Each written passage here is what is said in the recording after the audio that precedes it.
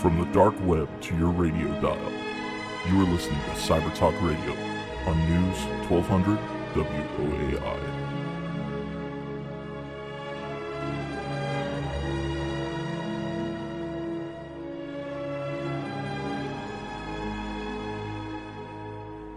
Welcome to Cyber Talk Radio. I'm your host, Brett Pyatt, a 20-year internet security veteran. And I'm joined by a guest that I'm thrilled to have on the program.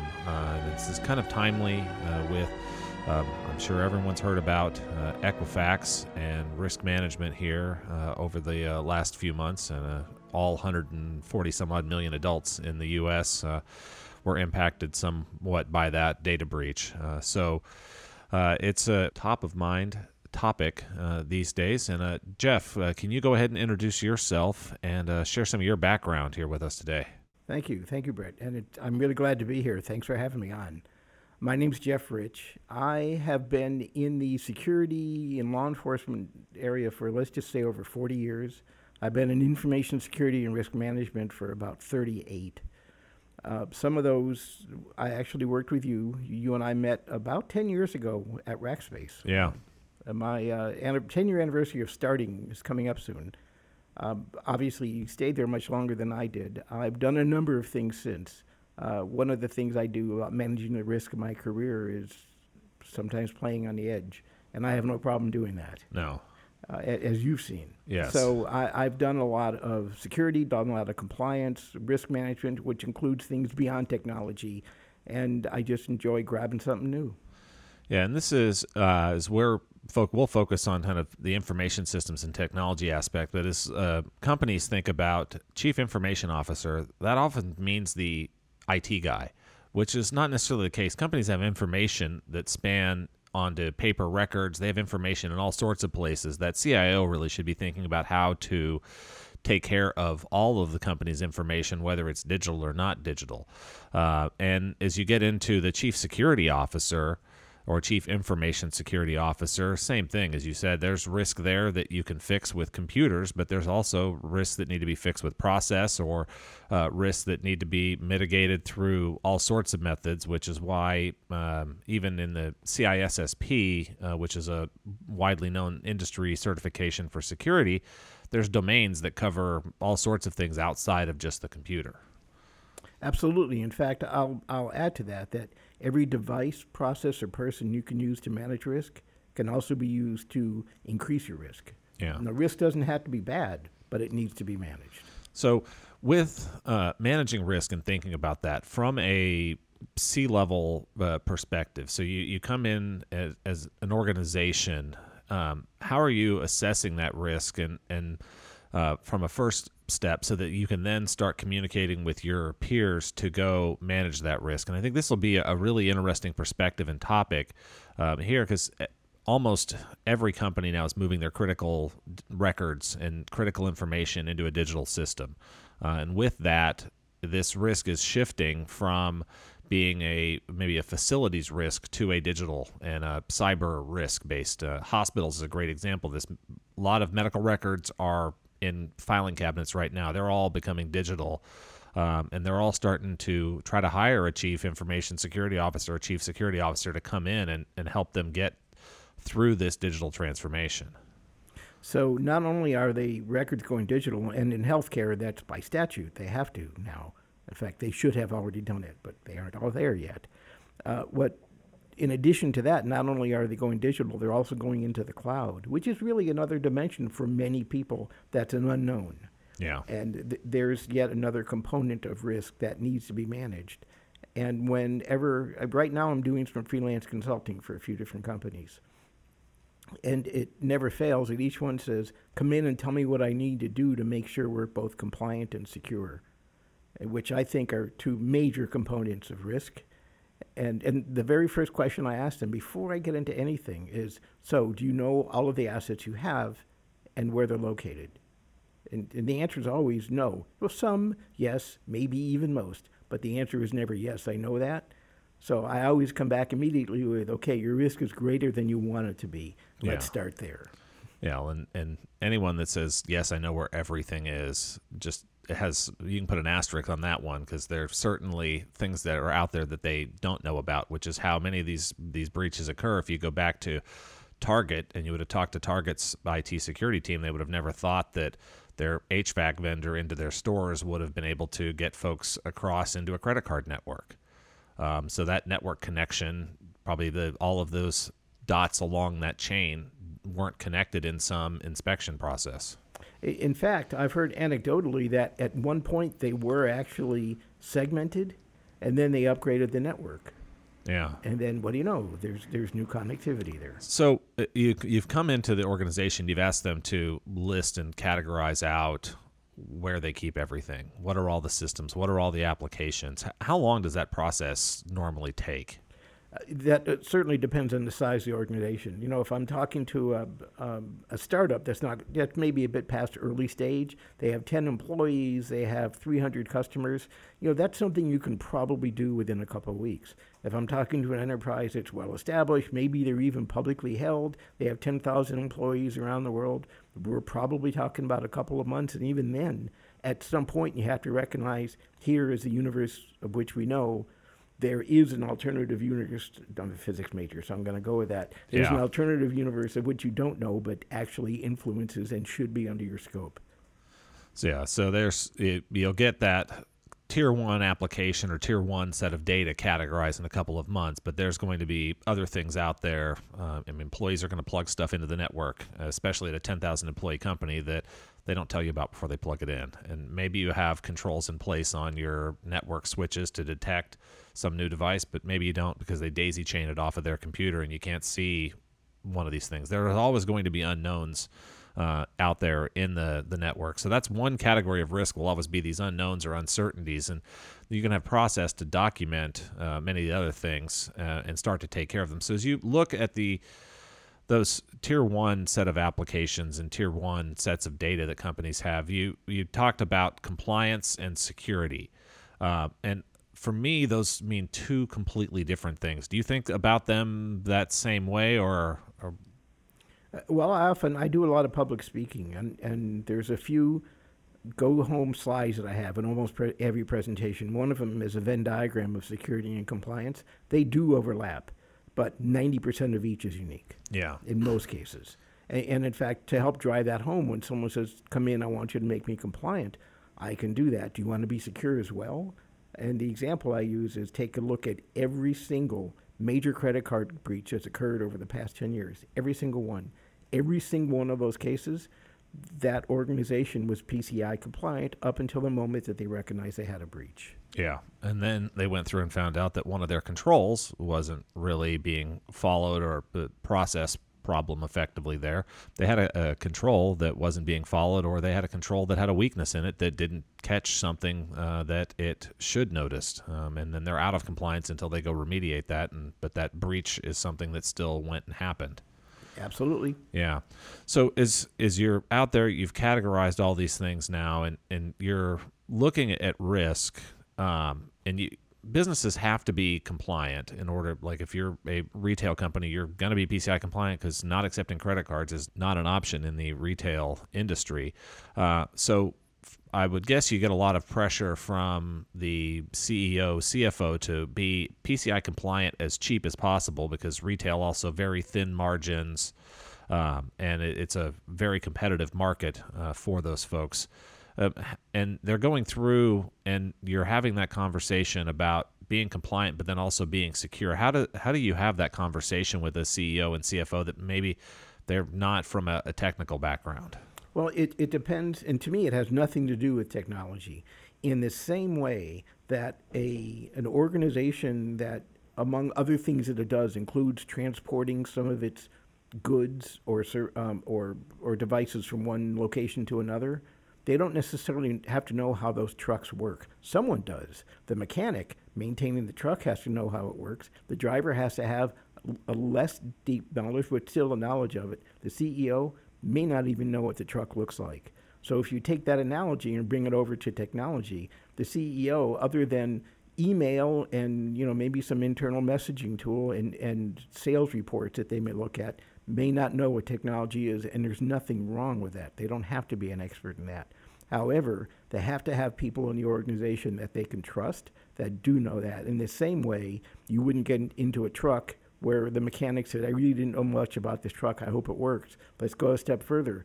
I'm an aircraft mechanic. Yeah. I think I did everything right. Let me know if it doesn't work right. You're not going to do that. Yeah. Technology should really be looked at in the same way because it's a critical component to making the company work. So, and you're having that conversation, and they're double checking the trucks because if the truck breaks down, goods don't get to the store, that impacts sales. But on this PCI compliance side of stuff, just to continue in the retail industry, because this one hits almost every business really effectively these days, not even just retail. They have to be PCI compliant, but why should I have controls where you really go double check this stuff? I just want to do it as cheap as I possibly can. I agree with you. You should never spend more than you need to for any given control. Sometimes the least expensive option is just simply ensuring that a control is met. And if double checking ensures that it's met, then that's what you need to do. And it has become a cost of doing business. And the cost of noncompliance, especially in PCI, is no longer acceptable. It was 10 years ago, but it isn't now.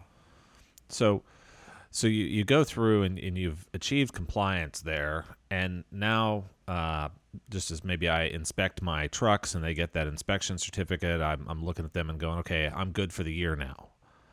And how do I know in all these scenarios that now am I actually safe or secure? And having that conversation, if as a IT or a risk professional, you may see that even though you're PCI compliant, there's still some gaps inside of the company's information architecture that is leaving them exposed or leaving sensitive information exposed. Where does that conversation go with your peers as a CEO or talking to the CFO about that from the security perspective? Okay, so let's go with the assumption that the chief security officer is at the C-level. It not always is, and that's going to be a different conversation. Whether you're brought in as a virtual CISO, which I have an opportunity to do right now, is yet a different situation, and being a consultant is yet a different situation. Yeah. So if we're going to have the peer discussion, which I think is a good one to start with, you have to go on the assumption, and you should have already validated, that you're there because you're a peer and you're bringing that whole set of experience, knowledge, skill set, and knowing who to bring in to get that done to the situation to engage with the rest of the C-level people. So if we continue that, this is no different than having the chief marketing officer or the VP of sales or even the chief operating officer, which is actually probably going to be a bit broader. Say, here's what I bring, here's what we have for a budget, here's what our revenue looks like. Everything you do should have an ROI to it. Another one of my go-to slides is always talks about the ROI of security. And I always call it the tree of FUD slide. I know you've seen it only because I've used it in every presentation I made for the past 20 years. Yes. And I will stop using it when people get it. And my guess is it'll succeed me after I'm dead. That slide will outlive you, yes. Yes, it will. And the reason is you should never spend more than you would have lost. In fact, you should spend less than you would have lost if you didn't have a control. And there's only two things you need to know to have the right control in place. What are the assets? We've already discussed that as a gap, right? What are the controls and what are they going to cost to protect it? And then if I look at the cost of the controls and the value of the asset, the cost of the control should never come to the value of the asset. That's easily said, but I do believe you can have an ROI on every security control, and I do have a philosophical problem with security geeks, and I call myself a recovering security geek, that say, but there's a new firewall. Yeah. And look at this data leak protection tool. It's great. Show me how you're actually going to use it, turn it on, and tell me why spending $50,000 and then $15,000 a year for maintenance and training 2 people to learn how to manage it is going to give us a return.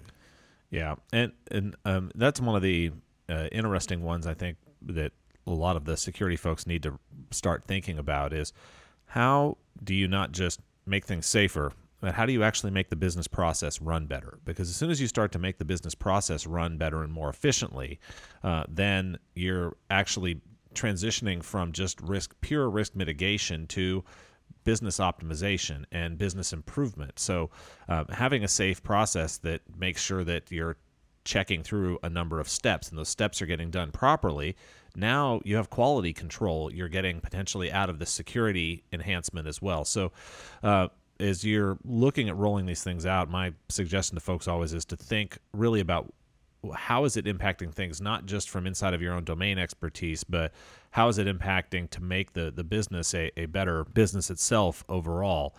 And I had a real difficult time explaining to folks that they're like, this risk, it's never going to happen to me. This you're talking about this black swan risk. This is like something that's just irrelevant. And then Nassim Taleb wrote the book, and then we had the 2007, 2009 financial crash related, and everyone's like, okay, I guess I understand these rare occurrences now, not necessarily always rare. So when you're coming in and talking about this theoretical thing that could happen to us, we could have a motivated attacker going after our business, and we're not set up to handle that.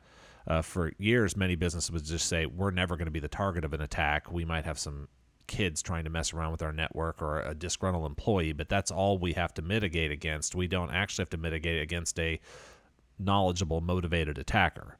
And I think now that's starting to change from people understanding these low likelihood events actually can happen to them and will happen because you will have a motivated attacker. Like the Equifax attack here, they found some pretty glaring security flaws and process problems through that, but that was a very motivated, highly skilled attacking team that went after Equifax to the best of what I've seen so far.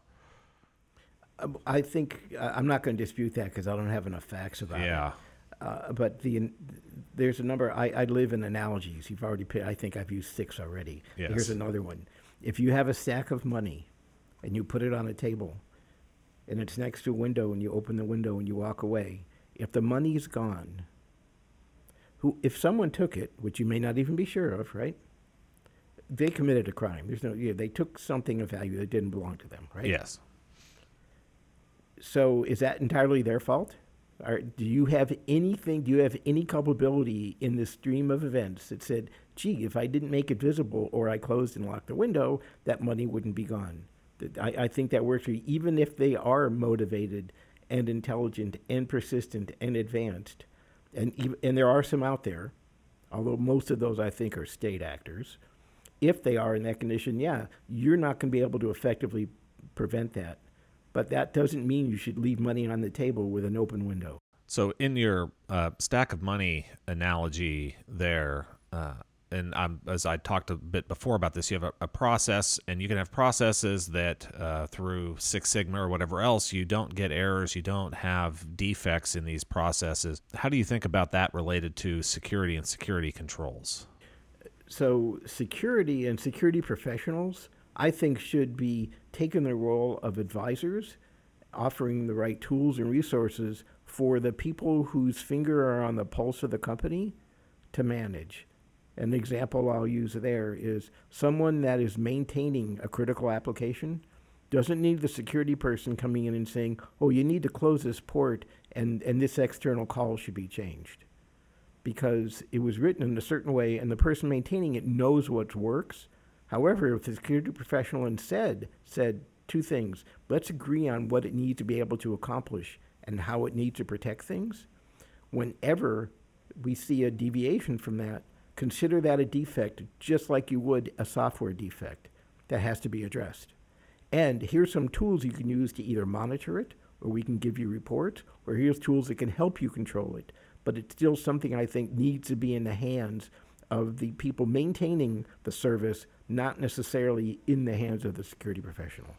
Yeah, and it's a good one about managing risks. Sometimes you can actually fix or eliminate the risk. Other times that risk has to remain, and you can just watch it. So in the event that something does happen there, you see it, and then you can react to the second order effects from that risk inside of things. Like we have, well, try my own analogy here for a minute. We've got trucks, they have rubber tires on them. There's a risk that tire is going to run over something and go flat. And on big trucks, they put dual sets of tires on the axle so that if you do run over and get one flat tire, the truck doesn't have a problem and have to pull straight off to the side of the road immediately. So, and then now on some of the more maybe modern aircraft as well, you have a whole bunch of knobs, gauges, dials, all sorts of things, so you can see different pressure in different places, and you're watching a risk, and then you're able to use that information to act on that risk if a problem occurs before it becomes a catastrophic or fatal problem. Yeah, without question, when life and limb are at stake, you need systems that you can count on that probably have backups as well. On the other hand, another risk management things that people take every day, I'm assuming you don't live in this building. No. Good. That was a safe assumption. I think I have an idea where you live, but I know it's not here. That means today, I'm assuming you didn't sleep here last night either, that you transported yourself here, whether you took a bus or walked or drove or any combination of that. And every one of those, especially if you know where we are, you are managing the risk of, should I cross the street? Should I drive into this intersection? Should I get on the interstate? And even though you're doing a great job of managing, and I'm going to use a personal experience that happened to me in July, I happened to be about 100 yards behind a crane truck, one of those big 92-ton crane trucks, and the drive axle on the trailer fell apart. So there were about 10-inch long pieces of 8-inch pipe, steel pipe, bouncing on the road. Oh, dear. Yeah, so I actually, and they were bouncing pretty high. So I had the potential of eating that pipe through the windshield. But fortunately, I say fortunately, it went under the car.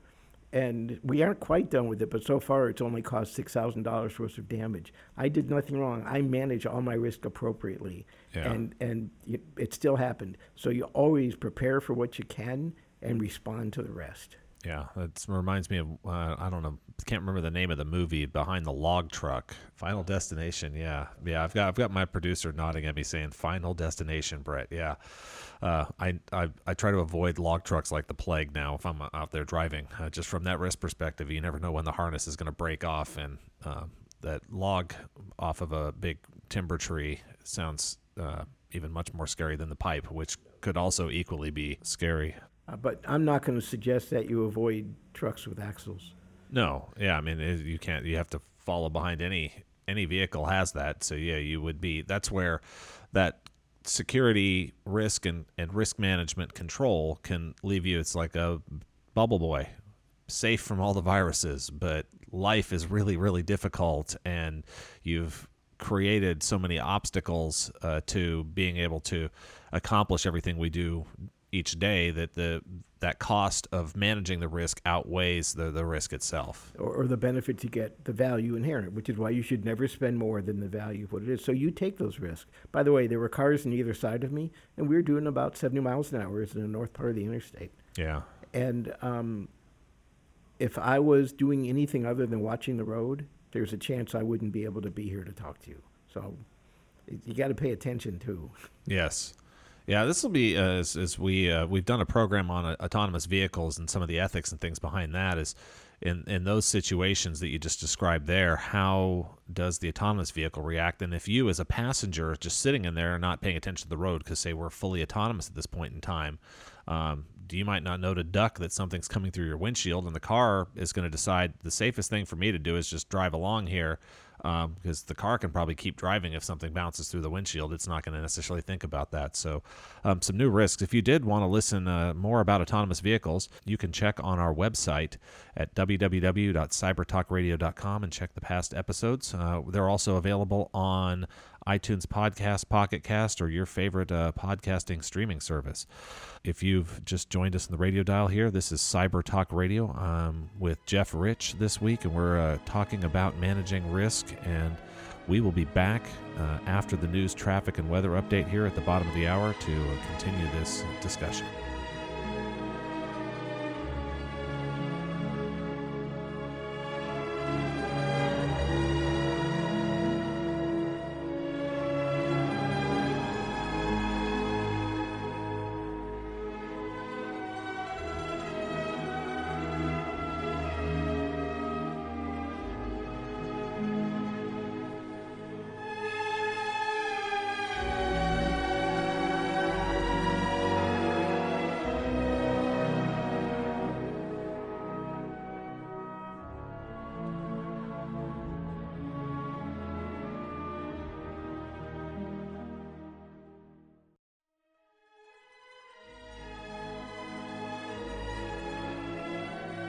welcome back to Cyber Talk Radio.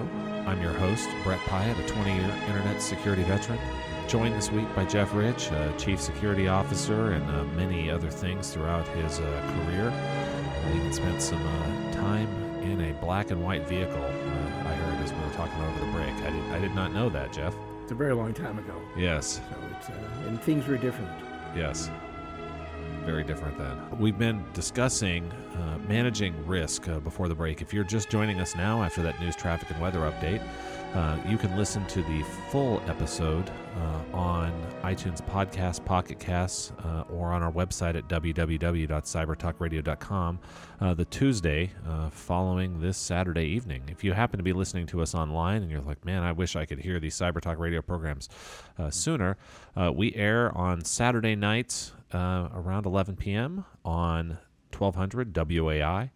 As well, you can listen over the AM dial or via iHeartRadio. So, first part, Jeff, we talked about managing risk, understanding first where you should focus on managing your risk, identifying what assets you have, where are you keeping them, what are you doing to keep them safe today, kind of getting that inventory and catalog going. And that led into a talk about compliance, and we had that difference between security and compliance, and we didn't get a chance yet to dive into really keeping things safe and secure at the depth level. So if I'm Coca-Cola, I've got my secret magic formula. So you want to keep that secure, and that's a super valuable asset. You know it's valuable. How do you approach that? Because there's no compliance standard. There's nothing telling Coca-Cola you have to protect this secret formula. So they don't have any regulatory compliance or anything else around how they mix their soda. So that's a trade secret. And for those that don't know, the difference between a trade secret and something that's patented, where you have protection, anything that's patented becomes public information. And the protection is that should anyone use that, you're going to receive some sort of compensation for it. Yeah. A trade secret is something that you have that you don't, by definition, is a secret you don't want anyone to know. And the Coca-Cola formula is treated by them as a trade secret. There was a situation where there was an unscrupulous competitor that tried to compromise one of the administrative assistants for an executive at Coca-Cola a few years ago. And it was discovered, and the disclosure didn't happen. But what Coca-Cola did from that point forward was take the secret and split it into two and kept it secure in two different locations. So that's a great example of you don't have to have a whole bunch of expensive, fancy, convoluted stuff to protect what you have. Look at the value of it. What's the best way to protect it? So I think that's a great example of how they responded appropriately without overkill. Yeah. A lot of folks, I've heard the jokes and rumors that the gold's no longer inside Fort Knox, but as long as everybody thinks it's in there and everyone's trying to figure out how to break into it, even if they eventually do get inside Fort Knox, they're going to get in and see an empty vault. Because you could have the gold in some other secret location that doesn't necessarily even have to have all the same layers of security that Fort Knox does, but because no one knows where it's at, then you don't have to protect it. It's just like the idea there where you've divided the formula up and you've hidden it in a couple of pieces or a couple of different locations that make it hard for someone to find both and assemble it. Yeah, and it really boils down to there's three components to risk, and this is how you get to safe and secure. Because every risk you look at, this is my third go-to slide, by the way. I knew I'd get to all three before it was over. And this has a triangle that talks about the impact of risk. And with that triangle is within a circle that you define as your risk appetite. Here's the risk I'm willing to accept or take. Companies that say, oh, we're risk averse. I go back to really, how did you get here today? I use that example. So you have to define what risk are you willing to take. In other words, what value are you willing to potentially lose? And then that triangle, and inside that is the impact. You want to keep the triangle inside your risk appetite. There's three vectors that are trying to expand each side of that triangle. One is a threat, another is a vulnerability, and the third is probability. If you can take any one of those and reduce the length of that side of the triangle down to near zero, then the area of the triangle, which is your actual risk impact, approaches zero. I know this may not be as easy to envision on a radio as it is when I show it to you, but it goes back to high school geometry. So if the gold is somewhere else, they still have to take some measures to protect it. Yeah. But now they may have increased the vulnerability of where it's stored, but they've reduced the probability because people aren't looking for it in this other place. Yeah. So you take one of those three. When you reduce getting one of those three, you don't have to worry about the other two. Yeah, this is just one of these math things again to envision. So all the gold in the whole world that we've ever mined, if you melted it down, you could put it into a cube that would fit inside the infield of a baseball diamond. So it'll be as tall as the baseball diamond, as well as the baselines there. So about a 60 to 90 foot cube will give you all the gold in the world. So you look at how big that vault is. Pretty big, or it's got really thick steel walls, or they're storing something else in there that's not just gold. Yep, there's a whole bunch of, they're spending a lot that may be worth more than that. Of course, the problem with having that big gold brick is that you'd never have any device that could lift it or move it. No, gold is heavy. Yes, it is. Yeah, that's the when you watch the movies and they're tossing around those gold bars, you don't toss a bar of gold. No one appreciates the gravity of that situation. Yes. So as you talked into kind of three of the fundamental components of risk. So you have the impact of it.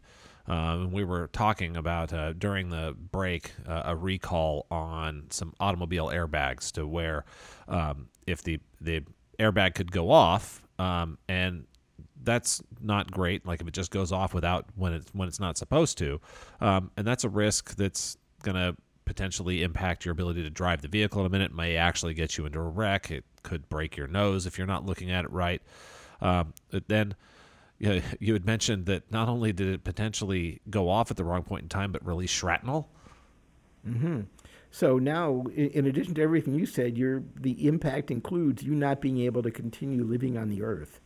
So the impact now very likely has grown outside your risk appetite. Yeah. Right? Most people don't want to say, I'm willing to let that kill me.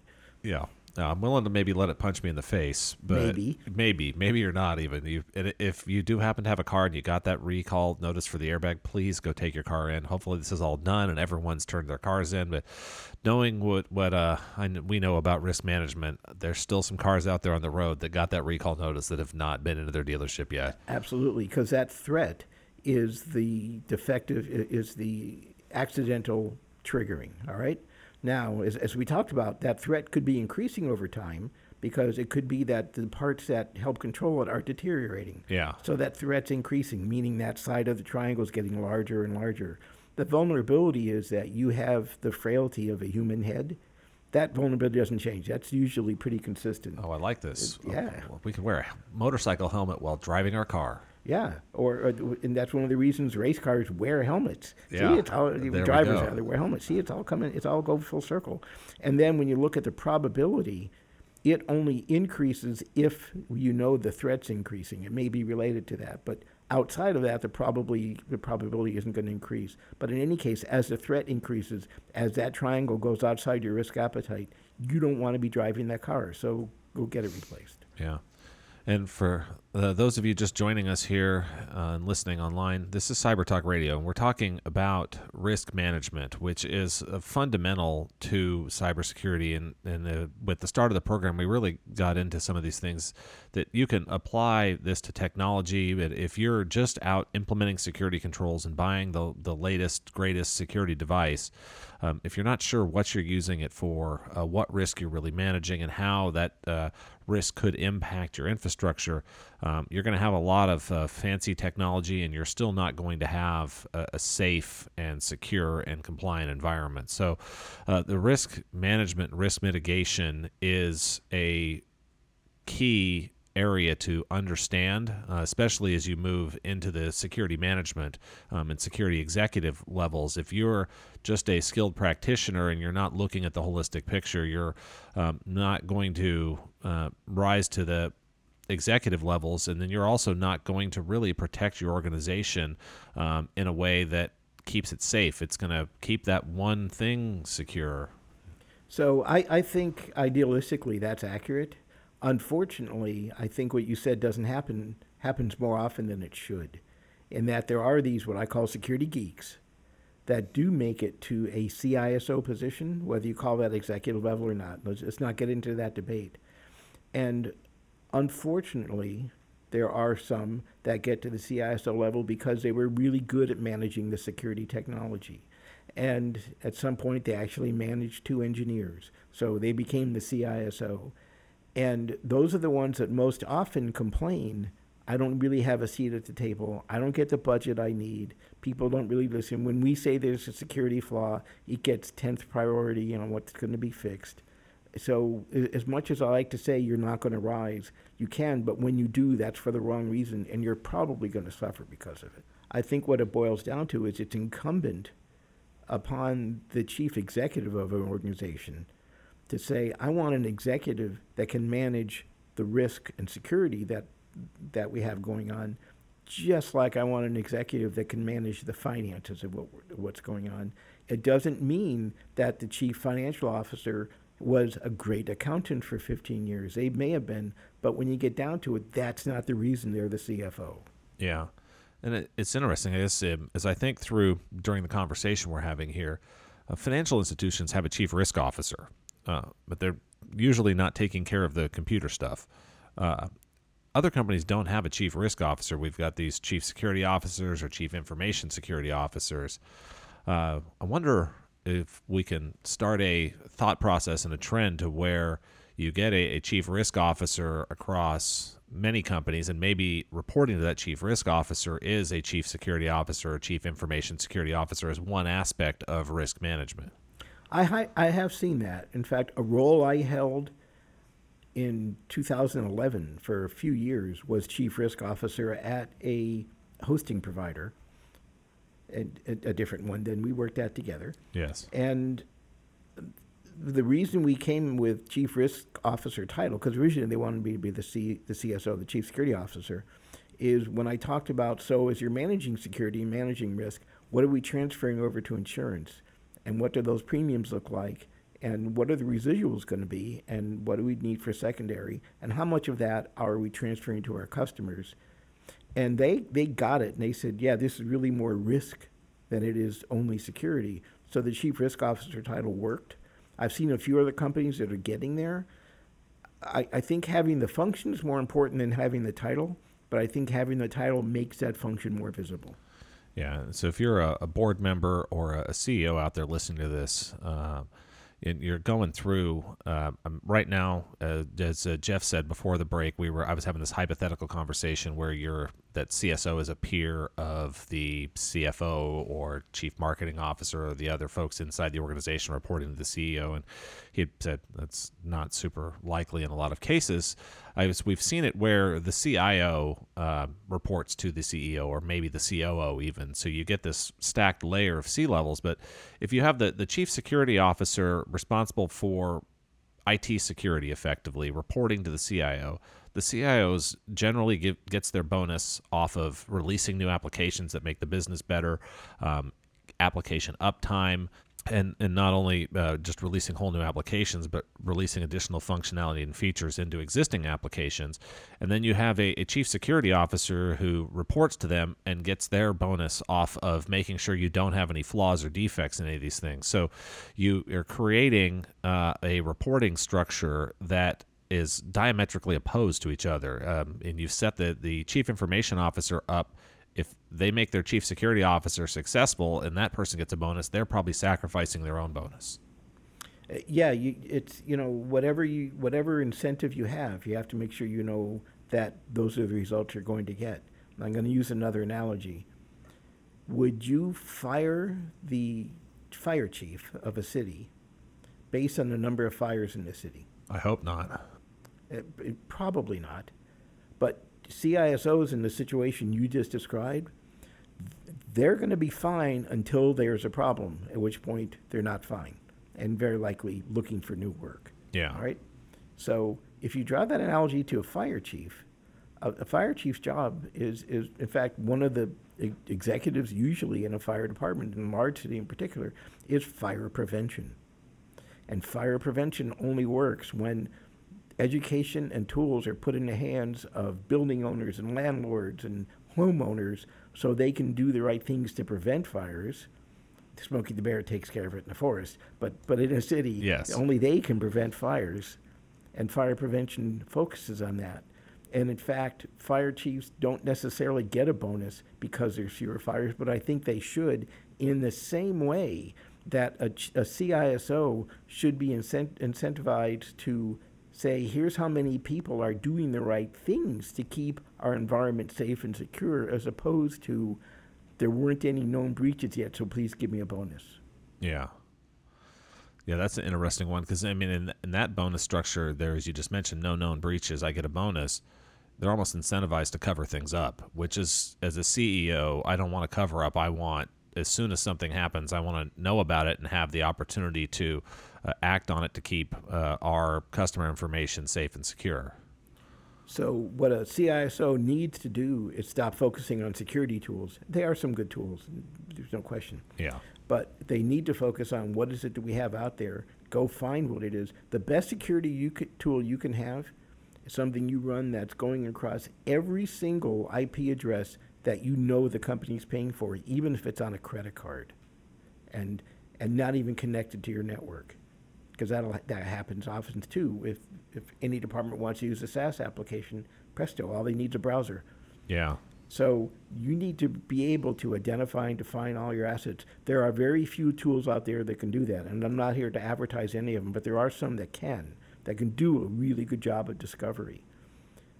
What's strange is when I talk to the people running the companies for those tools, they say I sell to the CEO, not the CISO. And then I ask, so what happens to the CISO once you sell the product and it's in there and running? And they said, they usually leave. Yeah. Because it says, here's all the things you missed. Don't be that CISO. Yeah. Find it first and start working on classifying what type of information's there and be proactive to at least understanding the risks you have across the board. Because that CEO should be able to come to you from an information security perspective, and if you may not directly have the answer yourself, but inside of your team, you should be aware of all of the risks and someone should have an informed opinion about the impact of that risk on the organization. If you never get stumped by the CEO or a board member or an auditor, then you are running a very successful organization. I would agree with that, because you should be able to say, here's our tier 1 stuff. Boy, that's tight. And when you get down to tier 4, you could say, yeah, we have the fundamental things in place. So if as you get into that, and circling back to the start of our program, so you've come in, you've classified everything, you've helped the organization achieve compliance, and say you have some valuable assets, and this is where you're getting into that maybe second, third, fourth year of being with an organization, and they're now going, hey, can you reduce your budget? So you've achieved compliance. We had to do a bunch of big projects. Why do you need project money again here in year 2 or year 3? Can't you just operate the things that we have and keep it lean and maybe save us some money here from a risk and security cost center perspective? Well, there's always ways to potentially do that, but the best answer to that is, first of all, we're reducing budget everywhere, and we're keeping everything stable. We're not going to be adding new technology. We're not going to do any mergers or acquisitions. We're not going to change anything about our physical location. Somewhere along the way, someone's going to say, well, yeah, we're probably going to do some of those things. Okay, each one of those is new. You wipe the slate clean whenever you do that. And then you start again. Now, there may be a baseline that you can use, but you're going to have to go through that again. Add on top of that the threats, I talked about threats, vulnerabilities, and probability. The threats are always advancing. Yeah. The bad thing about the bad guys, and this is an old saying, they only have to get it right once. The defenders have to get it right every single time, and you're not going to. It's going to happen. The bad guy's going to get it once. So in order to stay at least on top of what those advancing threats are, I'm not going to say you can or can't reduce your budget, but it shouldn't be simply, hey, we've achieved it, now we don't need it anymore. Let's lay off half the fire department because we haven't had a fire in 2 months. Yeah. And this is one as even if you aren't changing anything as a company, the world is changing around you continually. And from an information technology perspective, you should be making changes because structurally across every industry right now, technology is making advances that can make your business more efficient. It's going to create some new risks each time you do these things, but the efficiency inside of technology should outweigh even the risk of it and the cost of implementation.